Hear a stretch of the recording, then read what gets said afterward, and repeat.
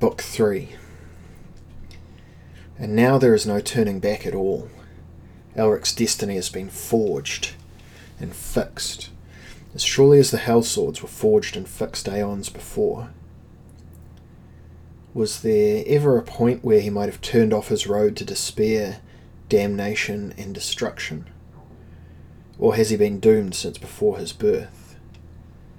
Doomed through 1,000 incarnations to know little else but sadness and struggle, loneliness and remorse, eternally the champion of some unknown cause? Chapter 1. Through the Shade Gate. And Elric stepped into a shadow and found himself in a world of shadows. He turned, but the shadow through which he had entered now faded and was gone. Old Albec's sword was in Elric's hand. The black helm and black armour were upon his body, and only these were familiar, for the land was dark and gloomy as if contained in a vast cave whose walls, though invisible, were oppressive and tangible. And Elric regretted the hysteria, the weariness of brain which had given him the impulse to obey his patron demon Ariog and plunge through the Shade Gate. But regret was useless now, so he forgot it. Ercune was nowhere to be seen. Either Elric's cousin had had a steed awaiting him, or else, more likely, he had entered this world at a slightly different angle, for all the planes were said to turn about each other, and was thus either nearer or further from their mutual goal. The air was rich with brine, so rich that Elric's nostrils felt as if they had been packed with salt. It was almost like walking underwater and just being able to breathe the water itself. Perhaps this explained why it was so difficult to see any great distance in any direction, why there were so many shadows, why the sky was like a veil which hid the roof of a cavern. Elric sheathed his sword, there being no evident danger present at that moment, and turned slowly, trying to get some kind of bearing. It was possible that there was a jagged mountain in what he judged the east, and perhaps a forest to the west. Without sun or stars or moon, it was hard to gauge distance or direction. He stood on a rocky plain over which whistled a cold and sluggish wind, which tugged at his cloak as if it wished to possess it. There were a few stunted, leafless trees standing in a clump about 100 paces away. It was all that relieved the bleak plain, save for a large, shapeless slab of rock which stood a fair way beyond the trees. It was a world which seemed to have been drained of all life, where law and chaos had once battled, and in their conflict destroyed all. Were there many such plains as this one, Elric wondered. For a moment he was filled with a dreadful presentiment concerning the fate of his own rich world. He shook the mood off at once and began to walk towards the trees and the rock beyond. He reached the trees and passed them, and the touch of his cloak on a branch broke the brittle thing, which turned almost at once to ash, which was scattered on the wind. Elric drew the cloak closer about his body. As he approached the rock, he became conscious of a sound which seemed to emanate from it. He slowed his pace and put his hand upon the pommel of his sword. The noise continued, a small, rhythmic noise. Through the gloom peered Elric carefully at the rock, trying to locate the source of the sound. And then the noise stopped and was replaced by another, a soft scuffle, a padding footfall, and then silence. Elric took a pace backwards and drew Albec's sword. The first sound had been that of a man sleeping. The second sound was that of a man waking and preparing himself either for attack or to defend himself. Elric said, "I am Elric of Melniboné. I am a stranger here," and an arrow slid past his helm almost at the same moment as a bowstring sounded. Elric flung himself to one side and sought about for cover, but there was no cover save the rock behind which the archer hid. And now a voice came from behind the rock. It was a firm, rather bleak voice. It said, "That was not meant to harm you, but to display my skill in case you considered harming me. I've had my fill of demons in this world, and you look like the most dangerous demon of all, Whiteface." "I am mortal," said Elric, straightening up and deciding that if he must die, it would be best to die with some sort of dignity. "You spoke of Melniboné. I've heard of the place, an Isle of Demons." "Well, then you have not heard enough of Melniboné. I am mortal, as are all my folk. Only the ignorant think us demons." "Well, I am not ignorant, my friend. I am a warrior priest of Foom, born to the caste, and the inheritor of all its knowledge, and until recently the Lords of Chaos themselves were my patrons. Then I refused to serve them longer and was exiled to this plane by them. Perhaps the same fate befell you, for the folk of Melniboné serve Chaos, do they not?" "Aye, I know of Foom. It lies in the unmapped east, beyond the Weeping Waste, beyond the Sighing Desert, beyond even Elwhere. It is one of the oldest of the young kingdoms." "All that is so, though I dispute that the east is unmapped, save by the savages of the west. So you are indeed to share my exile, it seems." "Well, I am not exiled. I am upon a quest. When the quest is done, I shall return to my own world." "A return, you say? That interests me, my pale friend. I had thought return impossible." "Perhaps it is, and I have been tricked. And if your own powers have not found your way to another plane, perhaps mine will not save me either." "Powers? I have none since I relinquished my servitude to Chaos. Well, friend, do you intend to fight me?" "Well, there's only one upon this plane I would fight, and it is not you, warrior priest of Foom." Elric sheathed his sword, and at the same moment the speaker rose from behind the rock, replacing a scarlet-fletched arrow in his scarlet quiver. "I am Rakhir," said the man, "called the Red Archer, for, as you see, I affect scarlet dress. It is a habit of the warrior priests of Foom to choose but a single colour to wear. It is the only loyalty to tradition I still possess." He had on a scarlet jerkin, scarlet breeks, scarlet shoes, and a scarlet cap with a scarlet feather in it. His bow was scarlet, and the pommel of his sword glowed ruby red. His face, which was aquiline and gaunt, as if carved from fleshless bone, was weather-beaten, and that was brown. He was tall and he was thin, but muscles rippled on his arms and torso. There was an irony in his eyes, and something of a smile upon his thin lips, though the face showed that it had been through much experience, little of it pleasant. "An odd place to choose for a quest," said the Red Archer, standing with hands on hips and looking Elric up and down, "but I'll strike a bargain with you if you're interested." "Well, if the bargain suits me, Archer, I'll agree to it, for you seem to know more of this world than do I." "Well, you must find something here and then leave, whereas I have nothing at all to do here and wish to leave. If I help you in your quest, will you take me with you when you return to our own plane?" "Now, this seems a fair bargain, but I cannot promise what I have no power to give. I will say only this. If it is possible for me to take you back with me to our own plane, either before or after I have finished my quest, I will do it." "Well, that is reasonable," said Rakhir the Red Archer. "Now, tell me what you seek." "I seek 2 swords forged millennia ago by immortals, used by my ancestors, but then relinquished by them and placed upon this plane. The swords are large and heavy and black, and they have cryptic runes carved into their blades. I was told that I would find them in the Pulsing Cavern, which is reached through the tunnel under the marsh. Have you heard of either of these places?" "I have not, nor have I heard of the 2 black swords." Rakhir rubbed his bony chin. "Though I remember reading something in one of the books of Foom, and what I read disturbed me." "Well, the swords are legendary. Many books make some small reference to them, almost always mysterious.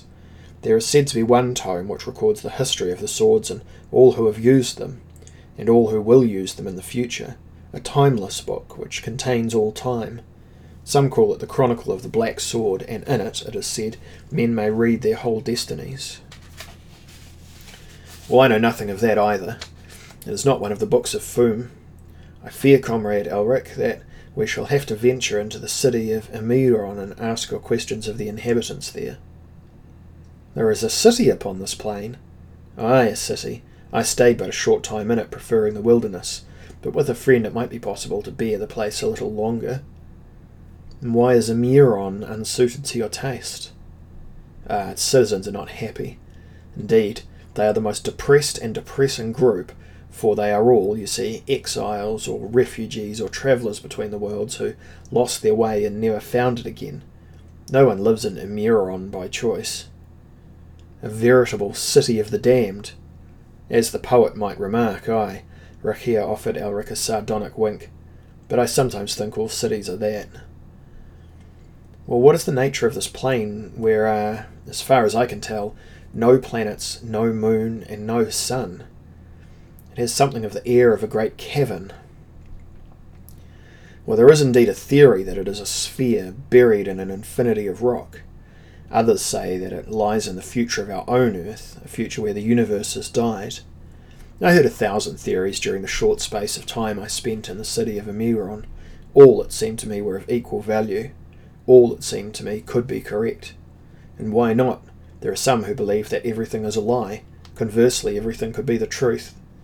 It was Elric's turn to remark ironically, "You're a philosopher then, as well as an archer, friend, Rakia of Foom?" Rakia laughed. "If you like. It is such thinking that weakened my loyalty to Chaos and led me to this pass. I've heard that there is a city called Tanalorn, which may sometimes be found on the shifting shores of the Sighing Desert. If I ever return to our own world, Comrade Elric, I shall seek that city, for I have heard that peace may be found there, that such debates as the nature of truth are considered meaningless, that men are content merely to exist in Tanalorn." Well, I envy those who dwell in Tanalorn," said Elric. Rakia sniffed. "Aye, but it would probably prove a disappointment if found. Legends are best left to be legends, and attempts to make them real are rarely successful. Come, yonder lies Emiron, and that, sad to say, is more typical of most cities one comes across on any plain." The two tall men, both outcasts in their different ways, began to trudge through the gloom of the desolate wasteland. Chapter 2. In the city of Emiron. The city of Emiron came in sight, and Elric had never seen such a place before. Emiron made Doz Kham seem like the cleanest and most well-run settlement there could be. The city lay below the plain of rocks in a shadow valley over which hung perpetual smoke. A filthy, tattered cloak meant to hide the place from the sight of men and gods. The buildings were mostly in a state of semi-ruin, or else were wholly ruined and shacks and tents erected in their place. The mixture of architectural styles, some familiar and some most alien, was such that Elric was hard put to see one building which resembled another. There were shanties and castles, cottages, towers and forts, plain square villas and wooden huts heavy with carved ornamentation. Others seemed merely piles of rock with a jagged opening at one end for a door. But none looked well. Could not have looked well in that landscape under that perpetually gloomy sky. Here and there red fires sputtered, adding to the smoke, and the smell, was Elric and Rakia reached the outskirts, was rich with a great variety of stinks. "Arrogance rather than pride is the paramount quality of most of Emiron's residents," said Rakia, wrinkling his hawk-like nose, "where they have any qualities of character left at all." Elric trudged through filth. Shadows scuttled amongst the close-packed buildings. "Is there an inn, perhaps, where we can inquire after the tunnel under the marsh and its whereabouts?" "No inn. By and large the inhabitants keep themselves to themselves." "A city square where folk meet?" "The city has no centre. Each resident or group of residents built their own dwelling where they felt like it, or where there was space, and they come from all planes and all ages, thus the confusion, the decay and the oldness of many of the places, thus the filth, the hopelessness, and the decadence of the majority." "And how do they live?" "Well, they live off each other by and large. They trade with demons who occasionally visit Emiron from time to time." Demons. Aye, and the bravest hunt the rats which dwell in the caverns below the city. What demons are these? Oh, just creatures, mainly minor minions of chaos who want something that Emir and Ease can supply. Stolen soul or two, baby perhaps, though few are born here. You can imagine what else if you've knowledge of what demons normally demand from sorcerers. Aye, I can imagine. So chaos can come and go on this plane as it pleases. I'm not sure it's quite as easy, but it's certainly easier for the demons to travel back and forth here than it would be for them to travel back and forth in our plane. And have you seen any of these demons? Aye, the usual bestial sort. Coarse, stupid, powerful. Many of them were once human before electing to bargain with chaos, and now they are mentally and physically warped into foul demon shapes. Elric found Rakia's words not to his taste. Is that ever the fate of those who bargain with chaos? He said. Well, you should know if you come from Melniboné. I know that in Foom it is rarely the case, but it seems that the higher the stakes, the subtler are the changes a man undergoes when chaos agrees to trade with him. Elric sighed. Where shall we inquire of our tunnel under the marsh? Well, there was an old man, Rakia began, and then a grunt behind him made him pause. Another grunt. A face with tusks in it emerged from a patch of darkness formed by a fallen slab of masonry. The face grunted again. Who are you? Said Elric, his sword hand ready. Pig, said the face with tusks in it. Elric was not certain whether he was being insulted or whether the creature was describing himself. Pig. Two more faces with tusks in them came out of the patch of darkness. Pig, said one. Pig, said another. Snake, said a voice behind Elric and Rakia. Elric turned while Rakia continued to watch the pigs. A tall youth stood there, where his head would have been sprouted the bodies of about 15 good-sized snakes. The head of each snake glared at Elric. The tongues flickered and they all opened their mouths at exactly the same moment to say again, Snake. Thing, said another voice. Elric glanced in that direction, gasped, drew his sword and felt nausea sweep through him. Then pigs, snake and thing were upon them. Rakia took one pig before it could move 3 paces. His bow was off his back and strung, and a red-fletched arrow knocked and shot, all in a second. He had time to shoot one more pig and then dropped his bow to draw his sword. Back to back, he and Elric prepared to defend themselves against the demon's attack. Snake was bad enough with its 15 darting heads, hissing and snapping with teeth, which dripped venom. But Thing kept changing its form. First an arm would emerge, then a face would appear from the shapeless, heaving flesh, which shuffled implacably closer. Thing! It shouted. 2 swords slashed at Elric, who was dealing with the last pig, and missed his stroke, so that instead of running the pig through his heart, he took him in a lung. Pig staggered backward and slumped to the ground in a pool of muck. He crawled for a moment, but then collapsed. Thing had produced a spear, and Elric barely managed to deflect the cast with the flat of his sword. Now Rakia was engaged with Snake, and the 2 demons closed on the men, eager to make a finish of them. Half the heads of Snake lay writhing on the ground, and Elric had managed to slice one hand off Thing, but the demons still seemed to have 3 other hands ready. It seemed to be created not from one creature, but from several.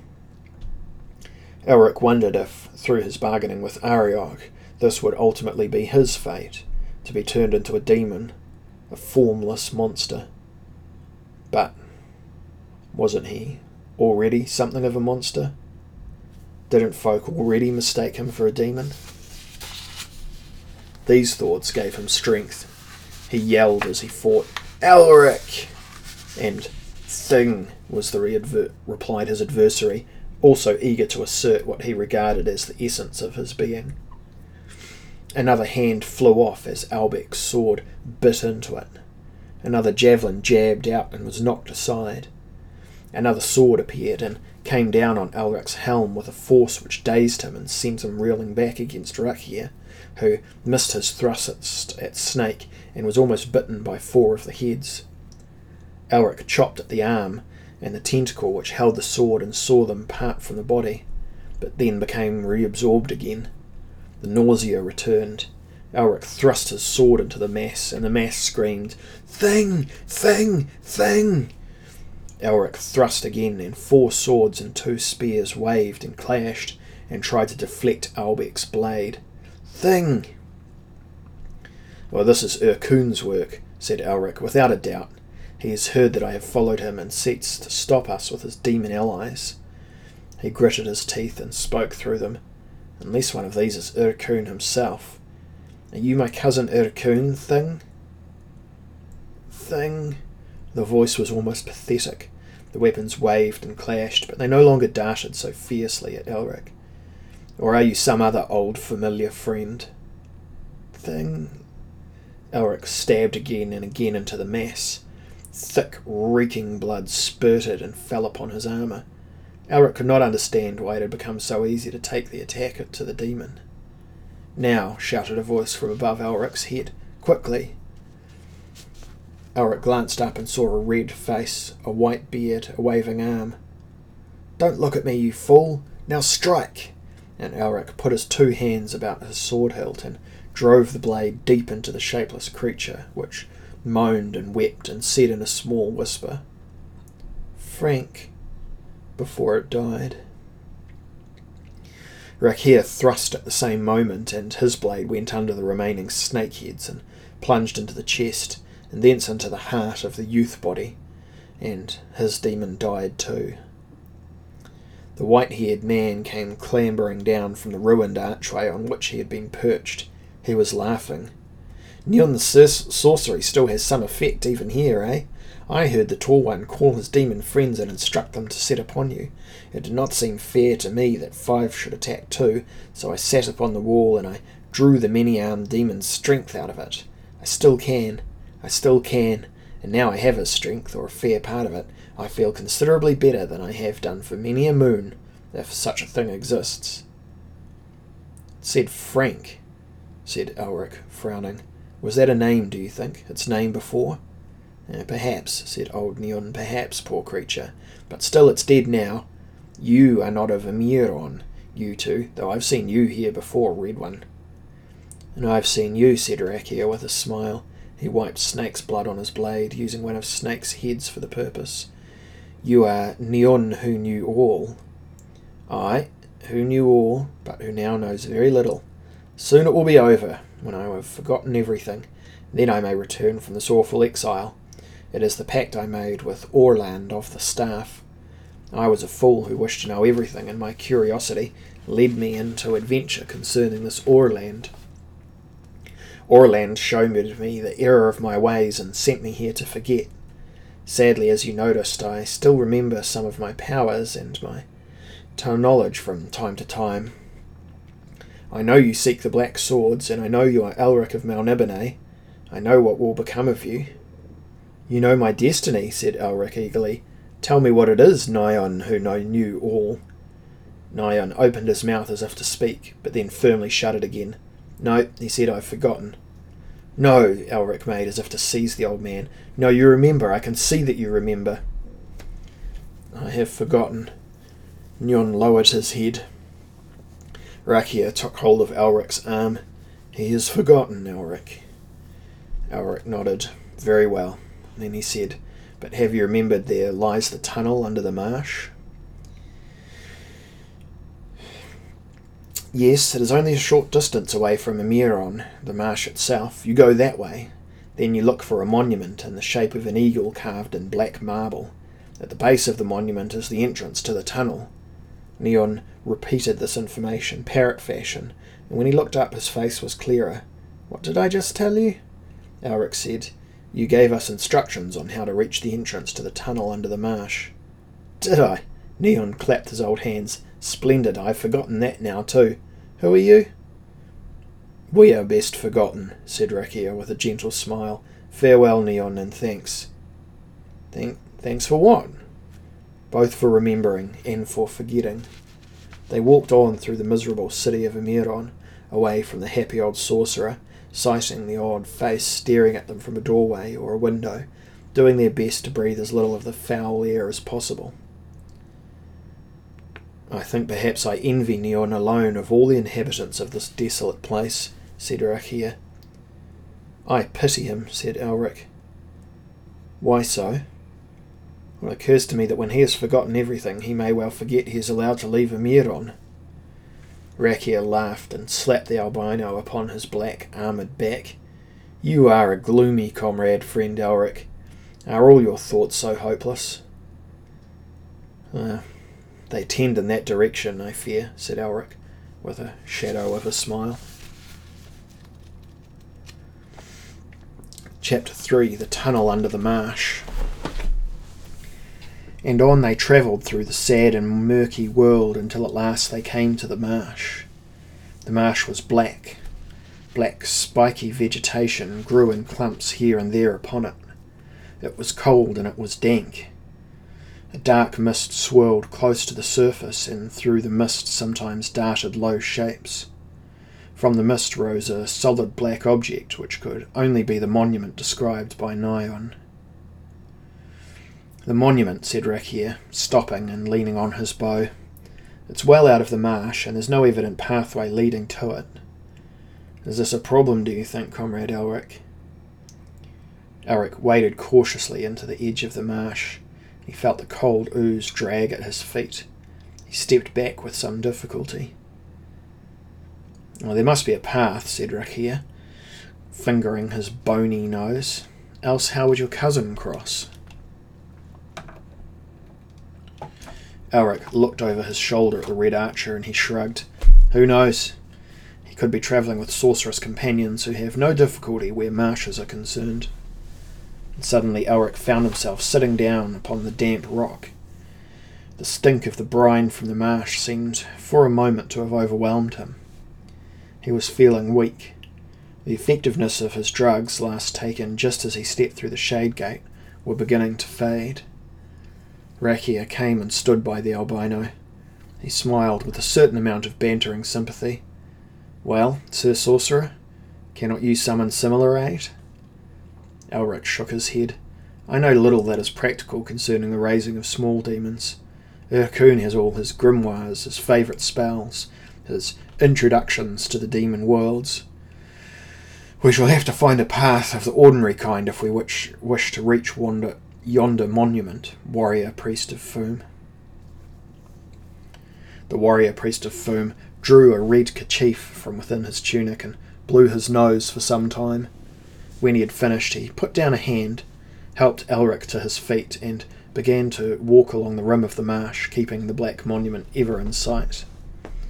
It was some time later that they found a path at last, and it was not a natural path, but a slab of black marble extending out into the gloom of the mire, slippery to the feet and itself covered in a film of ooze.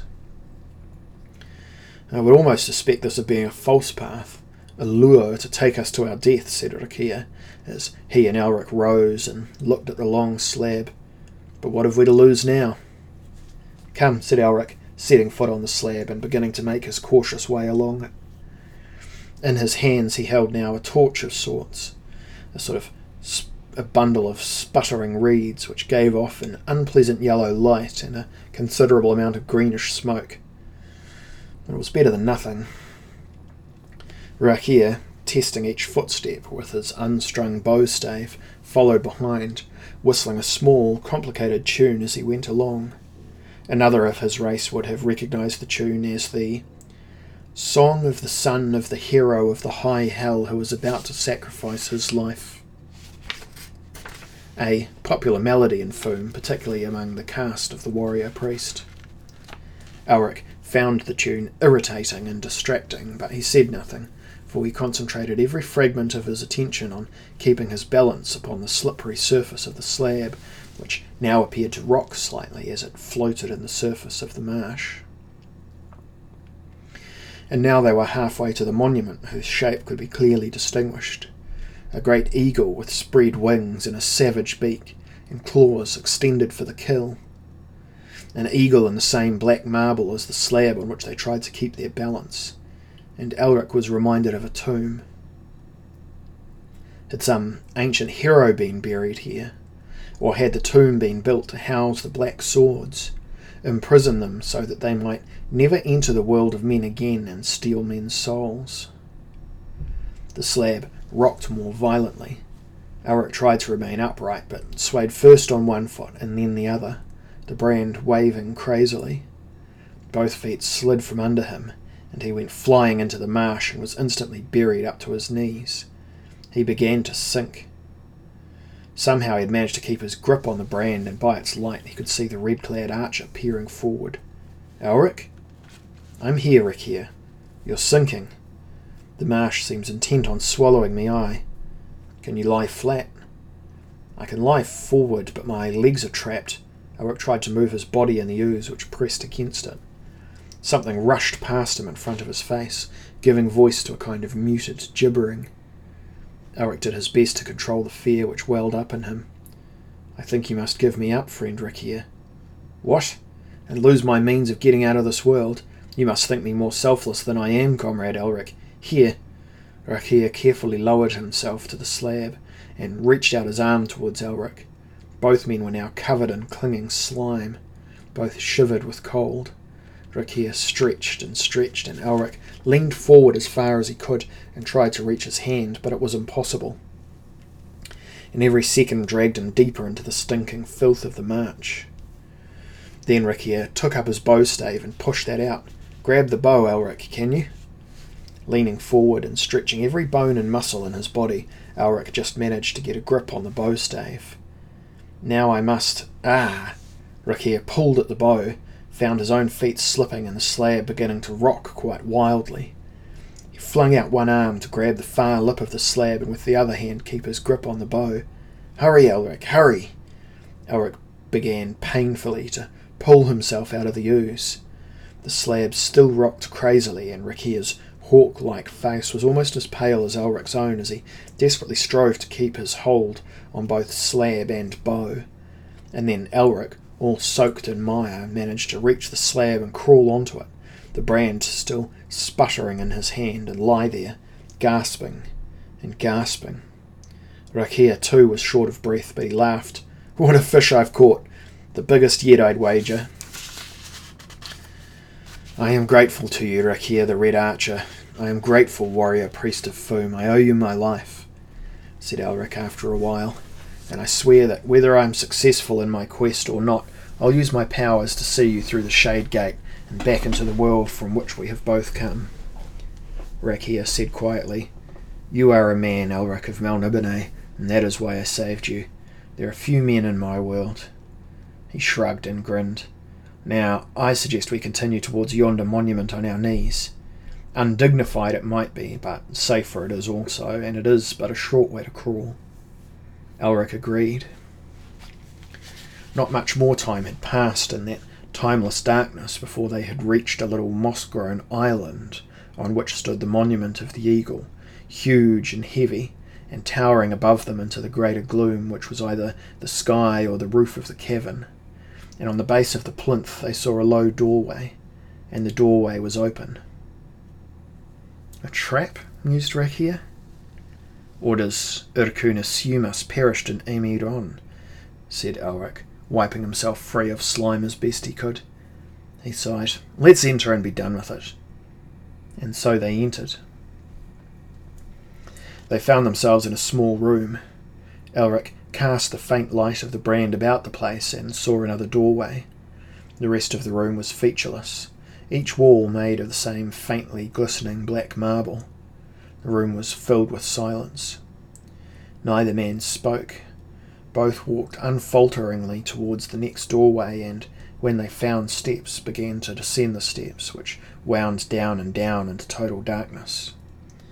For a long time they descended, still without speaking, until eventually they reached the bottom and saw before them the entrance to a narrow tunnel, which was irregularly shaped so that it seemed more the work of nature than of some intelligence.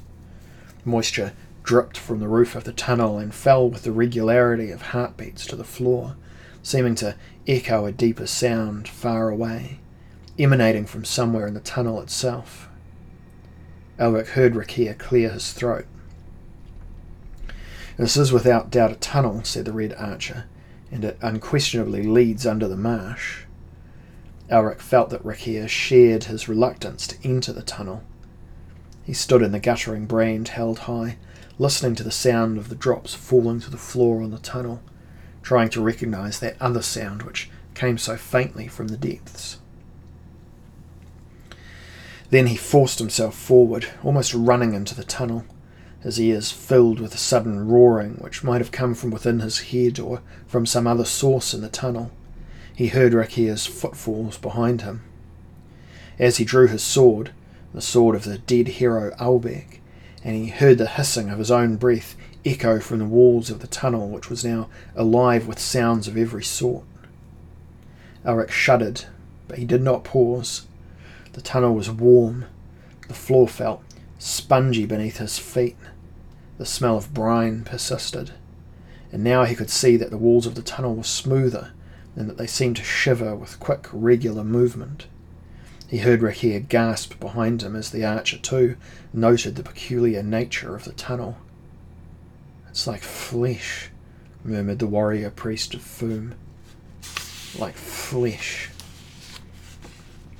Elric could not bring himself to reply. All his attention was required to force himself forward. He was consumed by terror. His whole body shook. He sweated and his legs threatened to buckle under him. His grip was so weak that he could barely keep his sword from falling to the floor, and there were hints of something in his memory, something which his brain refused to consider. Had he been here before? His trembling increased. His stomach turned, but he still stumbled on, the brand held before him. And now the soft, steady thrumming sound grew louder, and he saw ahead a small, almost circular aperture at the very end of the tunnel. He stopped, swaying. "The tunnel ends," whispered Rakia. "There is no way through." The pulsing aperture was pulsing with a swift, strong beat. "The pulsing cavern," Elric whispered. "That is what we should find at the end of the tunnel under the marsh." "That must be the entrance, Rakia." "Well, it's too small for a man to enter, Elric," said Rakia reasonably. "No." Elric stumbled forward until he stood close to the opening. He sheathed his sword. He handed the brand to Rakia, and then, before the warrior priest of Foom could stop him, he had flung himself head first through the gap, wriggling his body through, and the walls of the aperture parted for him, and then closed behind him, leaving Rakia on the other side. Elric got slowly to his feet. A faint pinkish light now came from the walls, and ahead of him was another entrance, slightly larger than the other, through which he had just come. The air was warm and thick and salty. It almost stifled him. His head throbbed and his body ached, and he could barely act or think, save to force himself onward. On faltering legs he flung himself towards the next entrance as the great muffled pulsing sounded louder and louder in his ears.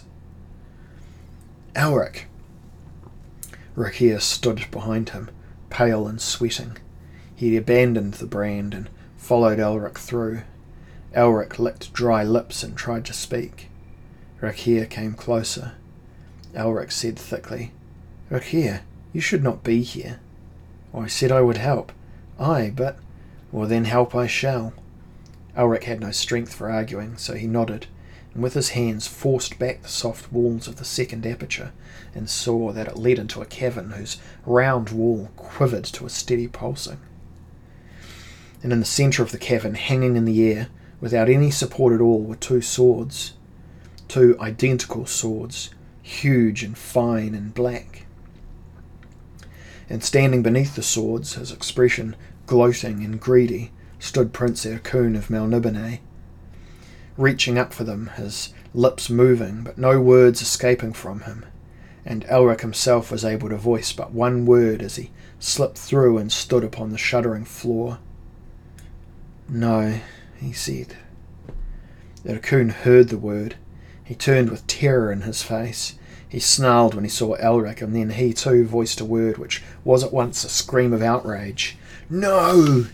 And with an effort Elric dragged Albec's blade from its scabbard, but it seemed too heavy to hold upright. It tugged his arm so that it rested on the floor, his arm hanging straight at his side. Elric drew deep breaths of heavy air into his lungs. His vision was dimming. Urkun had become a shadow. Only the two black swords, standing still and cool in the very centre of the circular chamber, were in focus. Elric sensed Rakia enter the chamber and stand beside him. "Urkun," said Elric at last, "those swords are mine." Urkun smiled and reached up towards the blades. A peculiar moaning sound seemed to issue from them. A faint black radiance seemed to emanate from them. Elric saw the runes carved into them, and he was afraid. Rakia fitted an arrow to his bow. He drew the string back to his shoulder, sighting along the arrow at Prince Urkun. "If he must die, Elric, just tell me." "Slay him," said Elric, and Rakia released the string, but the arrow moved very slowly through the air and then hung halfway between the archer and his intended target. Urkun turned, a ghastly grin on his face. "Mortal weapons are useless here," he said. Elric turned to Rakia. "He must be right, and your life is in danger, Rakia. Go." Rakia gave him a puzzled look. "No, I must stay here and help you." Elric shook his head. "You cannot help. You will only die if you stay. Go." Reluctantly, the red archer unstrung his bow, glanced suspiciously up at the two black swords, and then squeezed his way through the doorway and was gone. "Now, Urkun," said Elric, letting Albec's sword fall to the floor. "We must settle this, you and I." Chapter 4. Two Black Swords. And then the Runeblade, Stormbringer, and Mournblade were gone from where they had hung so long, and Stormbringer had settled into Elric's right hand, and Mournblade lay in Prince Urkun's right hand, and the two men stood on opposite sides of the pulsing cavern and regarded first each other and then the swords they held. The swords were singing. Their voices were faint, but they could be heard quite plainly. Elric lifted the huge blade easily and turned it this way and that, admiring its alien beauty. "Stormbringer," he said. And then he felt afraid. It was suddenly as if he had been born again and that the rune sword was born with him. It was as if they had never been separate. "Stormbringer." And the sword moaned sweetly and settled even more smoothly into his grasp. "Stormbringer!" yelled Elric as he leapt at his cousin, and he was full of fear. So full of fear, and the fear brought a wild kind of delight, a demonic need to fight and kill his cousin, to sink the blade deep into Urkun's heart, to take vengeance, to spill blood, to send his soul to hell. And now Prince Urkun's sigh could be heard above the thrum of the sword voices, the drumming of the pulse of the cavern. "Mournblade!" And Mournblade came up to meet Stormbringer's blow, and turned that blow, and thrust back to Elric, who swayed aside and brought Stormbringer round and down in a side stroke, which knocked Urkun and Mournblade backward for an instant. And Stormbringer's next thrust was met again, and the next thrust was met, and the next. If the swordsmen were evenly matched, then so were the blades, which seemed possessed of their own wills, though they performed the wills of their wielders. And the clang of the metal upon metal turned into a wild metallic song which the swords sang, a joyful song, as if they were glad at last to be back to battling, though they battled each other. And Elric barely saw his cousin Prince Urkun at all, save for the occasional flash of his dark, wild face. Elric's attention was given entirely to the two black swords, for it seemed that the swords fought with the life of one of the swordsmen as a prize, or perhaps the lives of both, thought Elric, and that the rivalry between Elric and Urkun was nothing compared to the brotherly rivalry between the swords, who seemed full of pleasure at the chance to engage again after many millennia. And this observation, as he fought, had fought for his soul as well as his life, gave Elric pause to consider his hatred of Urkun. Kill Urkun he would, but not at the will of another power, not to give sport to these alien swords. Mournblade's point darted at his eyes, and Stormbringer rose to deflect the thrust once more. Elric no longer fought his cousin. He fought the will of the two black swords. Stormbringer dashed for Urkun's momentarily undefended throat. Elric clung to the sword and dragged it back, sparing his cousin's life. Stormbringer whined almost petulantly, like a dog stopped from biting an intruder. And Elric spoke through clenched teeth. "I'll not be your puppet, Runeblade. If we must be united, let it be upon a proper understanding." The sword seemed to hesitate, to drop its guard, and Elric was hard put to defend himself against the whirling attack of Mournblade, which in turn seemed to sense its advantage. Elric felt fresh energy pour up his right arm and into his body. This was what the sword could do. With it he needed no drugs, would never be weak again. In battle he would triumph. At peace he would rule with pride. When he travelled he could be alone and without fear. And it was as if the sword reminded him of all these things, even as it returned Mournblade's attack. And what must the sword have in return? Elric knew. The sword told him, without words of any sort. Stormbringer needed to fight, for that was its reason for existence. Stormbringer needed to kill, for that was the source of its energy. The lives and the souls of men, demons, even gods. And Elric hesitated, even as his cousin gave a huge cackling yell and dashed at him, so that Mournblade glanced off his helm and was flung backwards and down, and saw Urkun gripping his moaning black sword in both hands to plunge the Runeblade into Elric's body. And Elric knew that he would do anything to resist that fate, for his soul to be drawn into Mournblade and his strength to feed Prince Urkun's strength. And he rolled aside very quickly, and got to one knee, and turned, and lifted Stormbringer upon one gauntleted hand upon the blade, and the other upon the hilt, to take the great blow Prince Urkun brought about. And the two black swords shrieked as if in pain, and they shivered, and black radiance poured from them as blood might pour from a man pierced by many arrows. And Elric was driven, still on his knees, away from the radiance, gasping and sighing, and peering here and there for sight, and Urkun, who had disappeared. And Elric knew that Stormbringer spoke to him again. If Elric did not wish to die by Mournblade, then Elric must accept the bargain on which the black sword had offered. "He must not die," said Elric. "I will not slay him to make sport for you." And through the black radiance ran Urkun, snarling and snapping and whirling his rune sword. Again Stormbringer darted through an opening, and again Elric made the blade pull back, and Urkun was only grazed. Stormbringer writhed in Elric's hands. Elric said, "You shall not be my master." And Stormbringer seemed to understand and become quieter, as if reconciled. And Elric laughed, thinking that he now controlled the rune sword, and that from now on the blade would do his bidding. "We shall disarm Urkun," said Elric. "We shall not kill him." Elric rose to his feet. Stormbringer moved with all the speed of a needle-thin rapier. It feinted, it parried, it thrust. Urkun, who had been grinning in triumph, snarled and staggered back, the grin dropping from his sullen features. Stormbringer now worked for Elric. It made the moves that Elric wished to make, but Urkun and the Mournblade seemed disconcerted by this turn of events.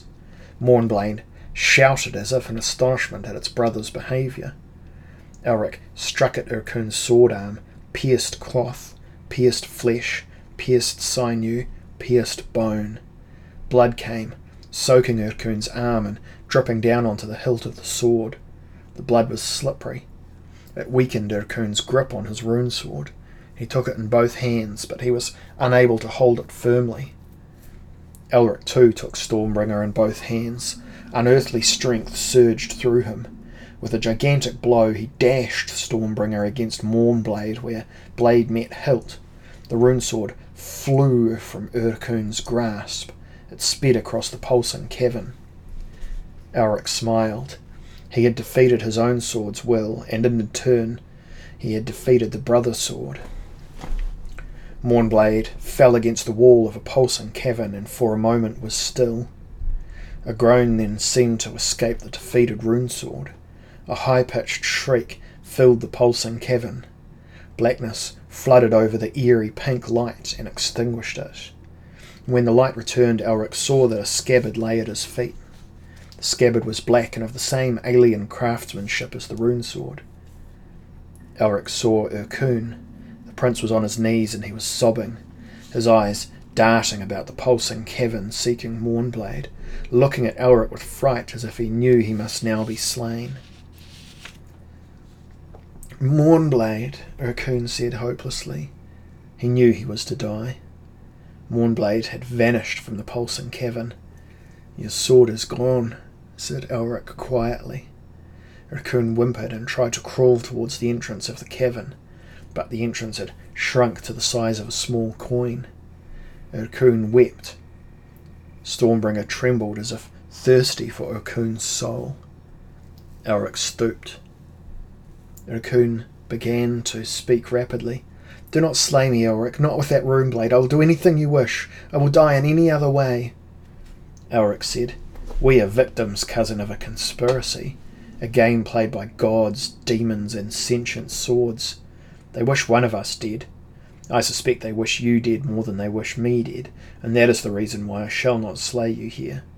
He picked up the scabbard, forced Stormbringer into it, and at once the sword was quiet. Elric took off his old scabbard and looked around for Albec's sword, but that too was gone. He dropped the old scabbard and hooked the new one onto his belt. He rested his left hand upon the pommel of Stormbringer, and he looked not without sympathy upon the creature that was his cousin.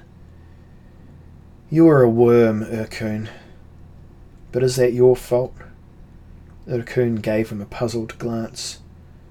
I wonder if you had all you desire, would you cease to be a worm, cousin? Urkun raised himself to his knees. A little hope began to show in his eyes. Elric smiled and drew a deep breath. We shall see, he said. You must agree to wake Cymoril from her sorcerous slumber. You have humbled me, Elric, said Urkun in a small, pitiful voice. I will wake her.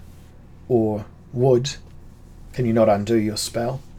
We cannot escape the pulsing cavern. It is past the time. What's this?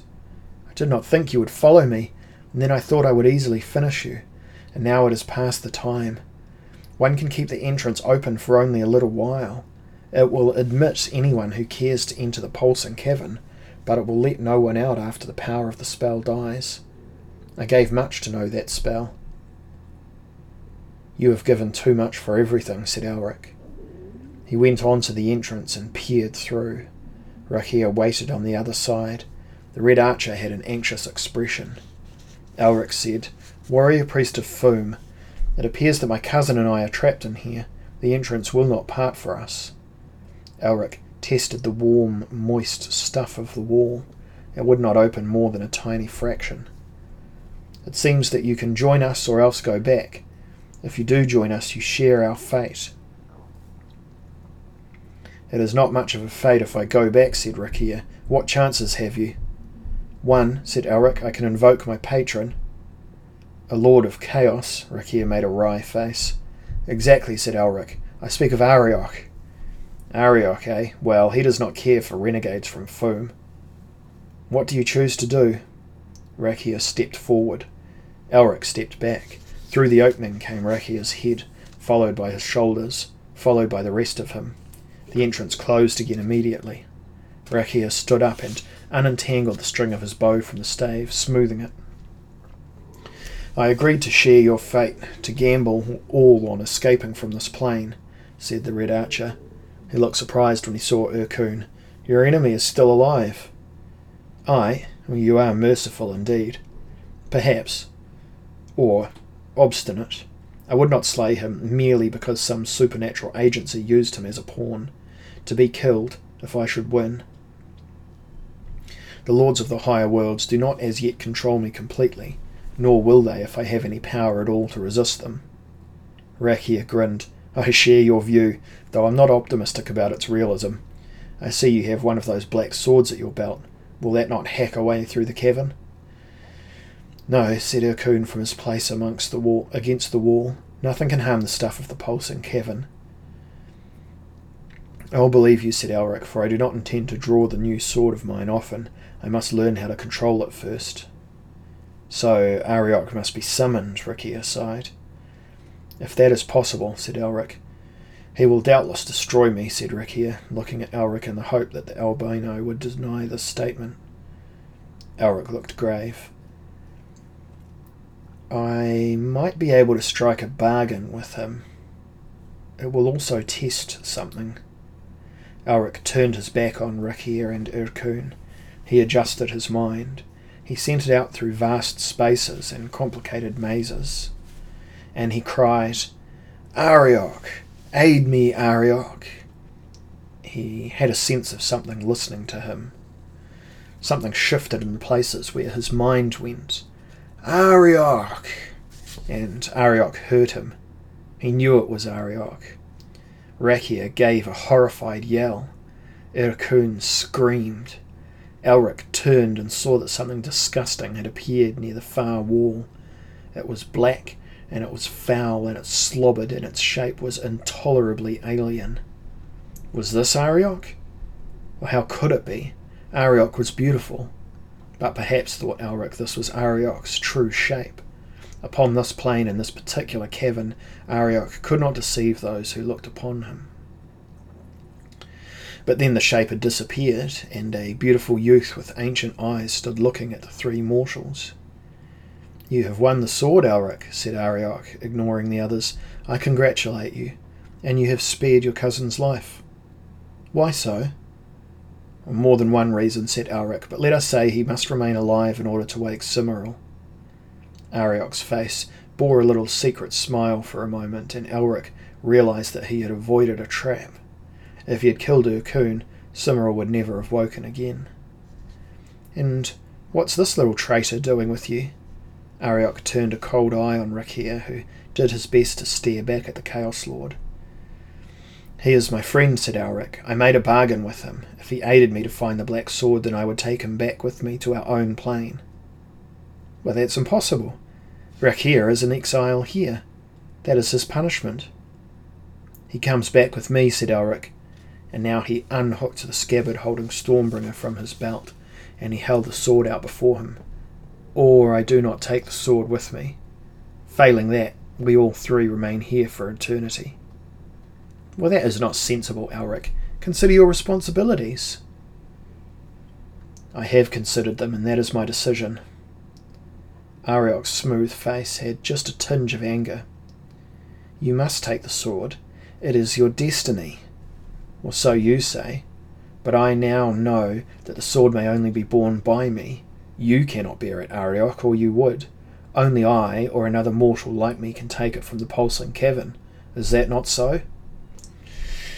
You are clever, Elric of Melniboné, Arioch spoke with sardonic admiration, and you are a fitting servant of chaos. Very well. The traitor can go with you, but he would best be warned to tread warily. The lords of chaos, have been known to bear malice. Rakia said hoarsely, So I have heard, my lord Arioch. Arioch ignored the archer. The man of Foom is not, after all, important, and if you wish to spare your cousin's life, so be it. It matters little. Destiny can contain a few extra threads in her design and still accomplish her original aims. Very well then, said Elric. Take us from this place. Where to? Why, to Melniboné, if you please. With a smile that was almost tender, Arioch looked down on Elric, and a silky hand stroked Elric's cheek. Arioch had grown to twice his original size. Oh, you are surely the sweetest of all my slaves, said the Lord of Chaos. And there was a whirling. There was a sound like the roar of the sea. There was a dreadful sense of nausea, and the three weary men stood on the floor of the great throne room in Imria. The throne room was deserted, save that in one corner a black shape like smoke writhed for a moment, and then was gone. Rakia crossed the floor and seated himself carefully upon the first step of the ruby throne. Ercun and Elric remained where they were, staring into each other's eyes. And then Elric laughed and slapped his scabbard sword. "Now you must fulfill your promises to me, cousin, and then I have a proposition to put to you." "Oh, it's like a marketplace," said Rakia, leaning on one elbow and inspecting the feather in his scarlet hat. "So many bargains." Chapter 5. The Pale King's Mercy. Ercun stepped back from his sister's bed. He was worn and his features were drawn, and there was no spirit in him as he had said, "It is done." He turned away and looked through the window at the towers of Imria, at the harbour where the returned golden battle barges rode at anchor, together with the ship which had been King Strasha's gift to Elric. "She will wake in a moment," added Ercun absently. Divim Tvar and Rakia the Red Archer looked inquiringly at Elric, who kneeled by the bed, staring in the face of Cymoril. Her face grew peaceful as he watched, and for one terrible moment he suspected Prince Ercun of tricking him and of killing Cymoril. But then the eyelids moved and the eyes opened, and she saw him and she smiled. "Elric, the dreams. You are safe." "I am safe, Cymoril, as are you." "Ercun? He woke you." "But you swore to slay him." "I was as much subject to sorcery as you. My mind was confused." "It is still confused where some matters are concerned, but Ercun has changed now. I defeated him. He does not doubt my power. He no longer lusts to usurp me." "You are merciful, Elric." She brushed raven hair from her face. Elric exchanged a glance with Rakia. "It might not be mercy which moves me," said Elric. "It might merely be a sense of fellowship with Ercun." "Fellowship? Surely you cannot feel." "Oh, we are both mortal. We are both victims of a game played by the lords of the higher worlds. My loyalty must finally be to my own kind, and that is why I cease to hate Ercun." "And that is mercy," said Cymoril. Ercun walked towards the door. "May I leave, my Lord Emperor?" Elric thought he detected a strange light in his defeated cousin's eyes, but perhaps it was only humility or despair. He nodded. Ercun went from the room, closing the door softly. Divim Tvar said, "Trust Ercun not at all, Elric. He will betray you again." The Lord of the Dragon Caves was troubled. "No," said Elric. "If he does not fear me, he fears the sword I now carry." "And you should fear that sword," said Divim Tvar. "No," said Elric. "I am the master of the sword." Divim Tvar made to speak again, but then shook his head almost sorrowfully, bowed, and together with the Rakia the Red Archer, left Elric and Cymoril alone. Cymoril took Elric in her arms. They kissed. They wept. There were celebrations in Melniboné for a week. Now almost all the ships and men and dragons were home. Elric was home, having proved his right to rule so well that all his strange quirks of character, this mercy of his was perhaps the strangest, were accepted by the populace. In the throne room there was a ball, and it was the most lavish ball any of the courtiers had ever known. Elric danced with Cymoril, taking a full part in the activities. Only Ercun did not dance, preferring to remain in a quiet corner below the gallery of the music slaves, ignored by the guests. Rakia the Red Archer danced with several Melnibonéan ladies and made assignations with them all, for he was a hero now in Melniboné. Divim Tvar danced too, though his eyes were often brooding when they fell upon Prince Ercun. And later, when people ate, Elric spoke to Cymoril as they sat together on the dais of the ruby throne. "Would you be Empress, Cymoril?" "You know I will marry you, Elric. We have both known that for many a year, have we not?" "So you would be my wife?" "Aye," she laughed, for she thought he joked. "And not be Empress? For a year at least?" "What mean you, my lord?" "I must go away from Melniboné, Cymoril, for a year. What I have learned in recent months has made me want to travel the young kingdoms, see how other nations conduct their affairs, for I think Melniboné must change if she is to survive. She could become a great force for good in the world, for she still has much power." "For good?" Cymoril was surprised, and there was a little alarm in her voice. Melniboné has never stood for good or for evil, but for herself and the satisfaction of her desires. I would see that changed. You intend to alter everything. I intend to travel the world and then decide if there is any point to such a decision. The lords of the higher worlds have ambition in them. Though they have given me aid of late, I fear them. I would like to see if it is possible for men to rule their own affairs. And you will go? There were tears in her eyes. When? Tomorrow, when Rakia leaves. We will take King Strach's ship and make for the Isle of the Purple Towns, where Rakia has friends. Will you come? I cannot imagine. I cannot.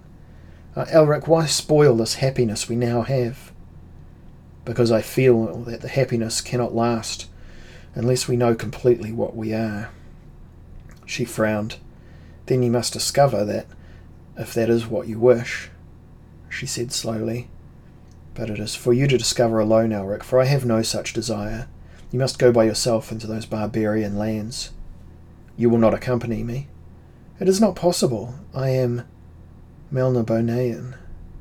She sighed. I love you, Elric. And I love you, Cymoril. Then we shall be married when you return, in a year. Elric was full of sorrow, but he knew that his decision was correct. If he did not leave, he would grow restless soon enough, and if he grew restless, he might come to regard Cymoril as an enemy, someone who had trapped him. Then you must rule as Empress until I return, he said. No, Elric, I cannot take that responsibility. Then who? Divin Tvar?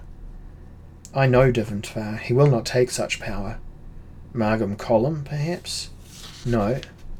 Well, then you must stay, Elric. But Elric's gaze had travelled through the crowd in the throne room. It stopped when it reached a lonely figure seated by itself under the gallery of the music slaves. Then Elric smiled ironically and said, Oh, then it must be Ercune. Cymoril was horrified.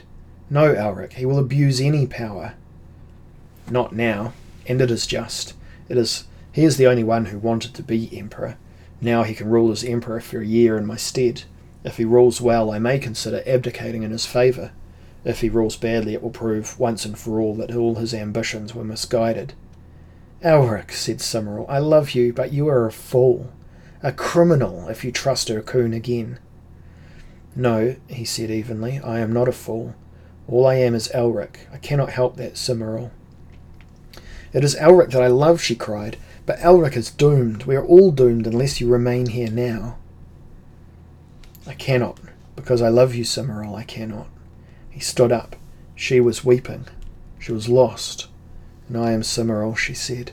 You will destroy us both. Her voice softened and she stroked his hair. You will destroy us, Elric. No, he said. I will build something that will be better. I will discover things. When I return we shall marry and we shall live long and we shall be happy, Cymoril.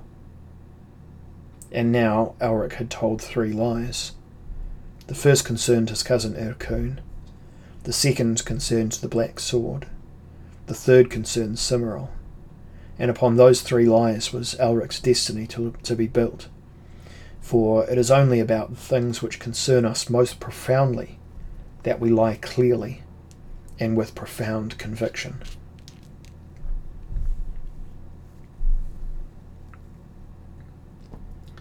Epilogue.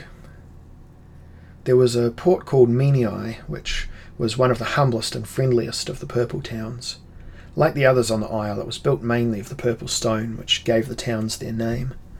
And there were red roofs on the houses and bright-sailed boats of all kinds in the harbour as Elric and Rakia the Red Archer came ashore in the early morning, when just a few sailors were beginning to make their way down to their ships. King Strach's lovely ship lay some way out beyond the harbour wall. They had used a small boat to cross the water between it and the town. They turned and looked back to the ship. They had sailed it themselves without crew, and the ship had sailed well. So, I must seek peace in mythic Tanalorn, said Rakia, with a certain amount of self-mockery. He stretched and yawned, and the bow and the quiver danced on his back. Elric was dressed in simple costume that might have marked any soldier of fortune in the young kingdoms. He looked fit and relaxed. He smiled into the sun. The only remarkable thing about his garb was the great black rune sword at his side. Since he had donned the sword, he had needed no drugs to sustain him at all. "And I must seek knowledge in the lands I find marked upon my map," said Elric. "I must learn, and I must carry what I learn back to Melniboné at the end of the year. I wish that Cymoril had accompanied me, but I understand her reluctance." "You will go back," Rikia said, "when a year is over." "She will draw me back," Elric laughed. "My only fear is that I will weaken and return before my quest is finished." "Well, I should like to come with you," said Rikia, "for I have travelled in most lands and would be as good a guide as I was in the Netherworld, but I am sworn to find Tanalorn, for all I know it does not really exist." "Well, I hope you will find it, warrior priest of Foom," said Elric. "I shall never be that again," said Rikia, and then his eyes widened a little. "Why, look, your ship!" And Elric looked and saw the ship that had once been called the ship which sails over land and sea, and he saw slowly it was sinking. King Strasho was taking it back. "The elementals are friends at least," he said, "but I fear their power wanes as the power of Melniboné wanes. For all that we are the Dragon Isle, are considered evil by the folk of the young spirits, we share much in common with the spirits of air, earth, fire, and water." Rikia said as the masts of the ship disappeared beneath the waves, "I envy you those friends, Elric. You may trust them." "Aye." Rikia looked at the rune sword hanging on Elric's hip. "But you would be wise to trust nothing else," he said. Elric laughed. "Fear not for me, Rikia, for I am my own master, for a year at least, and I am master of this sword now." The sword seemed to stir at his side, and he took firm hold of its grip and slapped Rikia on the back. And he laughed and shook his white hair so that it drifted in the air, and he lifted his strange red eyes to the sky, and he said, "I shall be a new man when I return to Melniboné."